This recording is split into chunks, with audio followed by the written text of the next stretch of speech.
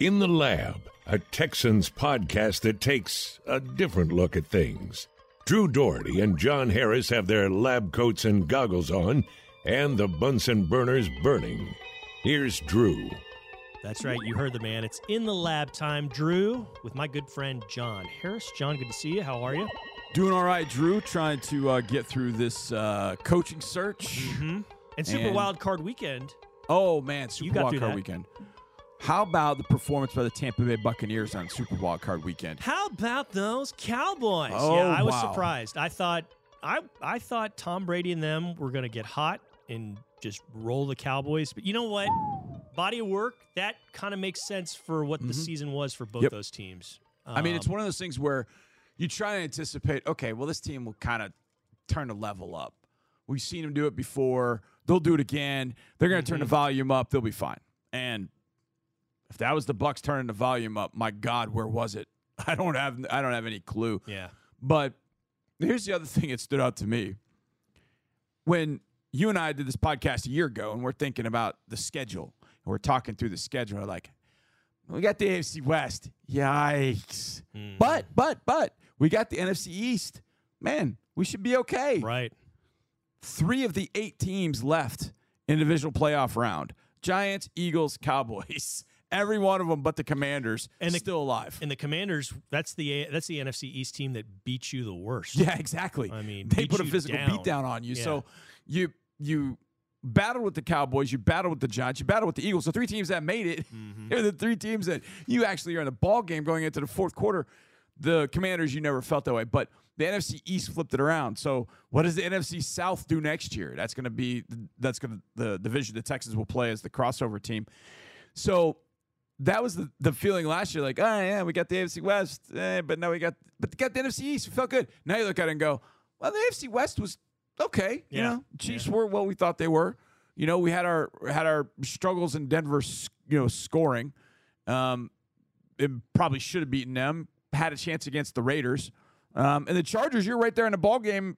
You're down 6 with the ball in the red zone after a fumble, and you can't score. Yeah. So it kind of flipped on you what you thought it was going to be going in. And this year it's going to be the NFC North. So that means Bengals, Browns, Steelers, and Ravens, which is going to be tough regardless because that's just the brand of ball that division plays. And then you got the NFC South. Well, the NFC South is exactly what the NFC East was last year. Right.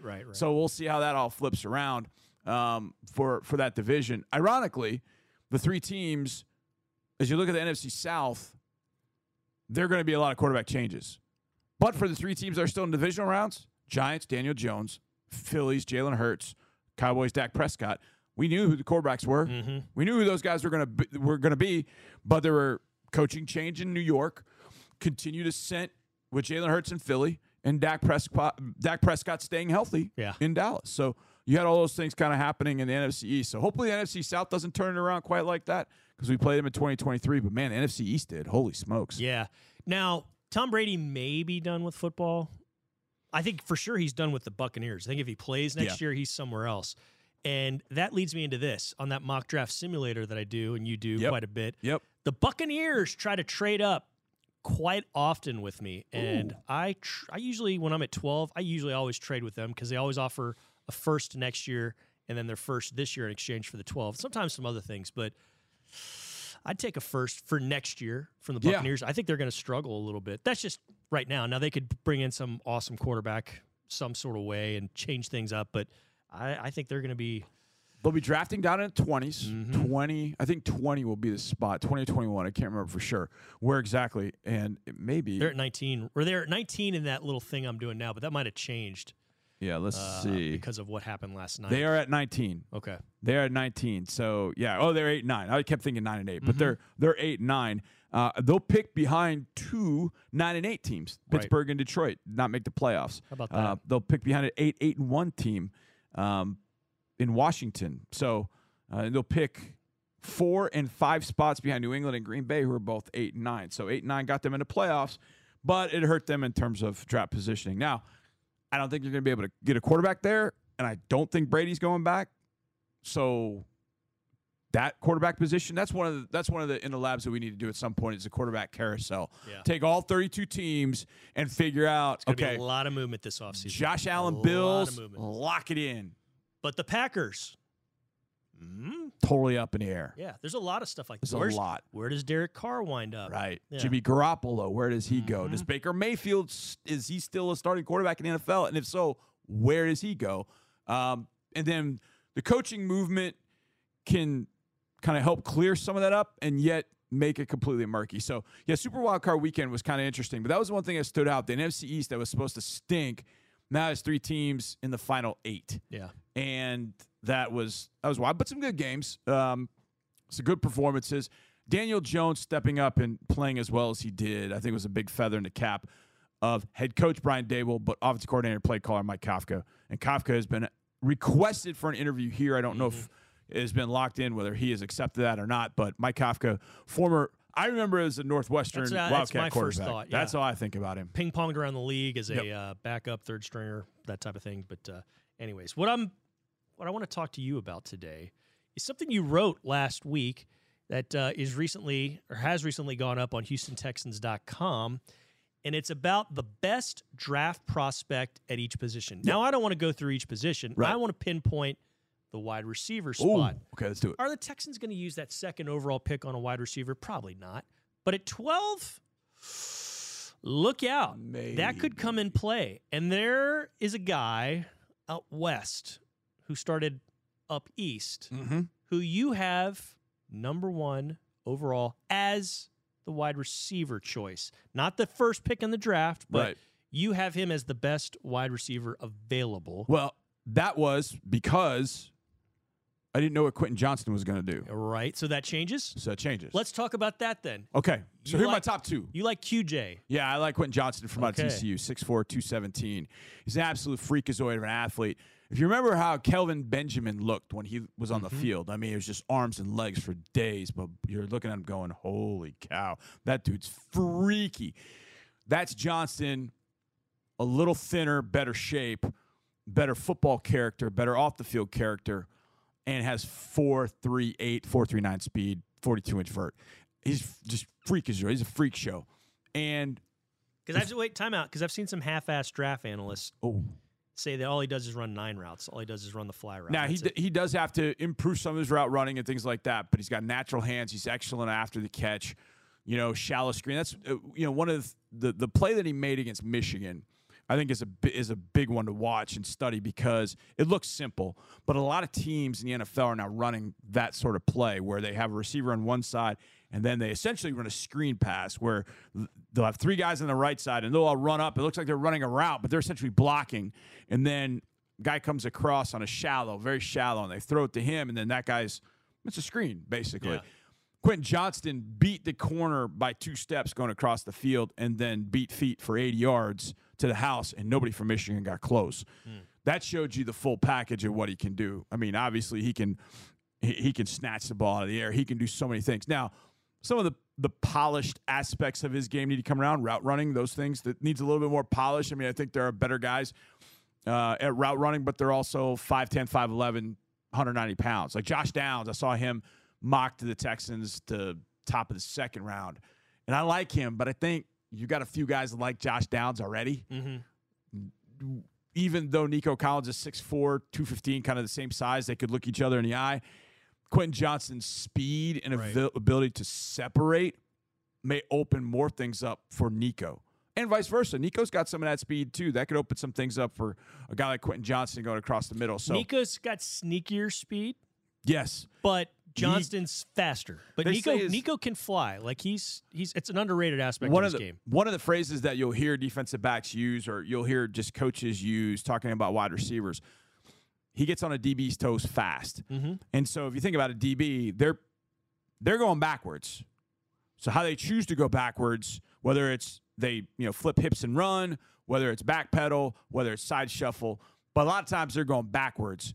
And so the faster that a wide receiver can get on that DB's toes, it forces that DB into the decision like, oh, man, I got to turn and go. And then all of a sudden, boom, you break down, you run the dig route, you break down, you run the out route, and come back, and you're wide open because you can Nico does that really well. He gets on our DB's feet. I saw that in training camp in particular. He could get on DB's feet fast because he ate up a lot of room with his stride. Those DBs had to make a decision, and then Nico would break it down and then read his route off of that. That's one of the things that Quentin's got to learn how to do a little bit better. But the physical prowess, wow. The second guy you talked about is Jordan Addison. Jordan Addison from USC. And he talked about he started East. He started at Pitt. Got a big NIL deal, apparently, to go out to USC. And there are a lot of people saying, well, you don't have a great year at USC. You had a lot more catches and everything. You're playing with Kenny Pickett out, at Pitt. There are a lot of mouths to feed out USC. Right. Even at the receiver position. Jerry Rice's son, Brendan Rice, was out there. Taj Washington was a great slot receiver like Josh Downs. Their running game, Travis Dye and Austin Jones, are very, very good. And, of course, Caleb Williams is going to get his in both the run and pass game. So a lot more mouths to feed at USC. However, watching him out at USC, I felt like his skills popped a little bit more. I felt like I was watching a little bit more of an inside-outside threat, whereas at Pitt, he was playing almost the majority of the time on the inside. He's kind of what the colleges are using, these jumbo slots. Now, he's not jumbo. He's 6 foot 175. But I think about him as an outside guy. That's the way I wanted to think about him. Now I look at him at USC, and I'm like, boy, I think he could be inside and outside. He could be a guy that can move inside, can move out, motion him. There's some things you can do. He's got excellent ball skills. Okay, he's very good after the catch. He does a lot of things now. He's 6 foot 180, 175, something like that. So he kind of looks like a slot guy, but I think he's got outside skills. 75. That kind of makes that pricks my ears up. That's a little light. But tell me why that doesn't really matter as much with him. 2 words: Devontae Smith. Okay. I don't know if you had a chance, Drew, to see him down on the field. Watched Devontae Smith for years at Alabama. Seeing Devontae Smith up close, I was struck. Wow, he's thin. I mean, he's thin. Like, let's not even say wiry. Like, he's thin. The nickname Slim Reaper, I went, wow. It's a great His nickname. ankles, legs, I mean, Drew, his waist was tiny. I was like, wow. And then you watched him run routes and get open, and you realize, okay, he runs really good routes. He's got excellent speed. He's tougher than $2 steak. Those are all things I see in Jordan Addison, too. Gotcha. Okay. And so I think he's not going to get out there and just get absolutely mauled in press coverage. He's going to be able to get off that. He's got good release, good releases. He'll vary them up. I mean, he's not kind of a and one superstar. Some of those guys that I see are a lot of times with receivers, especially young receivers, they're very, very fancy with their releases, but it takes so long. Like, just get open. Just get open. So Addison is kind of a more all-round, but a guy that has some, I think, inside-outside versatility, which is fun. These are both 2 guys that you could see the Texans using that 12th overall pick on. That's about where I have them. There. That's about where I have them. I've got, right now, my Harris 100 at the beginning of the 2023 season, I think I had Johnson at 17. I think I had Addison at 20. I think both of them would probably go up a shade. I think Johnson would probably be 14, 15. Addison will probably be 18, 19. So, yeah, I think anywhere around that range, it makes some sense because you know as well as I do, Drew, this organization needs more guys that when the football is in their hands, they're making explosive plays. Explosive. They added one with Dameon Pierce. Got one, I think, with Nico Collins when he's healthy. Don't know what we're going to get with John Mechie, but I get the feeling he'll give you some of that too. But you need more. And these 2 aren't wide receivers, but would Michael Mayer from Notre Dame, the tight end, and Darnell Washington from Georgia, the tight end, yes, would they also give you that, or is Washington kind of a different? Well, I mean, he looks like a continent when he's out there. He does. He's a unit for sure. Whenever you see Washington, you just, you're a tight end? Holy cow. And you know how I feel about the words tight end. Because as soon as people say tight end, they get this image, and they close their eyes, and they're like, okay, that's what a tight end is. And then you watch him and go, wait a second, he's a tight end? Wait, he's a tight end? Wait, how is he a tight end? He's a tight end. And then you line up Steven Anderson from a few years ago, a tight end next to him, and you're like, wait, how's he a tight end? That's just a nomenclature used. I think Darnell Washington, I always want to call him Darnell Valentine. But I think Darnell Washington can do anything on a football field. That dude is freaky. At 6'7", 270, he's got the size to be a really good inline blocker when you need him to be. I think he's more of an all-around threat. Mayer is the best package of all-around skills. Got it. And I think Mayer can be an absolute threat on the interior passing game. I remember Brian Gaines saying that. I never really knew how to say that. like the guys that catch the ball mainly on the inside, like slot receivers and tight ends. And I remember him saying the interior passing game, and I went, ooh, that's good. Mm-hmm. That's kind of the way I look at it. Tight ends, the tight ends and guys that play at that position, line up there. Mayer can be dynamic. Here's the other thing about Mayer. A lot like, Kelsey, and he's not Kelsey. I compared Mayer, my comp to Mayer was more TJ Hawkinson. And that was the one I used. The initial thought is he wears 87, he's big and he's fast, he catches the ball really well. You think about Gronk. But it's really hard to compare anybody to Gronk. One of a kind. One of a kind. I think Mayer can be that kind of player. Wow. But Mayer like Kelsey, can flex out and go one-on-one. And not only go one-on-one, he can go one-on-one and win. Not as much as Kelsey can, but he has that. And what that does is even just putting a guy out there that can win out wide on his own, you're forcing the defense to declare coverage. Because if you walk a corner out there, a lot of times teams are like, okay, we know that zone. You're going to run linebacker out there, you're like, okay, that's man, and we're going out there. Yeah. Because he's gonna whip that guy. It's a safety. Probably the same. Okay, we're just going to body him up. We're just going to run hitches and make that safety have to go through him. But that's something you can do with Mayer because he's such a good outside wide receiver as well. So there's a lot you can do with Michael Mayer. But I mean, you think about the tight ends we have now. If you bring Jordan Akins back, and he's a free agent, so if you bring him back, you got TQ, you still have Brevin. So you've got three guys that have shown some things. Mayer takes you to a whole different level. But right. Do you have other needs? Is it a bigger need at the wide receiver position than a tight end? Now, in theory, you could fill both. You could. With your 12th and your 3rd. I mean, you could do it with any of them, but like your 12th and 33, sure. It stands to reason that a player from each position, sure. And two of those players that we mentioned out of those four, good chance that they're both available. Yeah. And you can do it with them. Absolutely. And you can also help your running game, too, and the receiving game. Yeah. Because you have guys like Jahmyr Gibbs. You have Devin Achane. You have guys that can, like that. Whereas Mayer at tight end, he can flex out. Mm-hmm. He can be an inline guy. He can be an H. He can move. There's a lot of things you can do. So he gives you kind of wide receiver tight end qualities. Washington gives you more tight end than wide receiver, but you still could do some of those things because he's an absolute unit, and he's got athleticism, soft hands. But with a guy like Achane and Gibbs, those guys can help your backfield as much as they can help your interior passing game, compliment to Dameon Pierce. Right, absolutely. They're a little different than he is. Right. And that gives you a different option too. So a guy like Addison, he's going to help your wide receivers. Johnson's going to help your wide receivers. Mayer's going to give you kind of wide receiver tight end help. Washington will give you that. Gibbs and Achane kind of give you backfield plus slot receiver passing game help. So you get more bang for your buck in some sense, but I think and some of this will depend on what are they doing free agency. Yeah. Now, just looking at the list of wide receivers that are free agents, not sold. Right.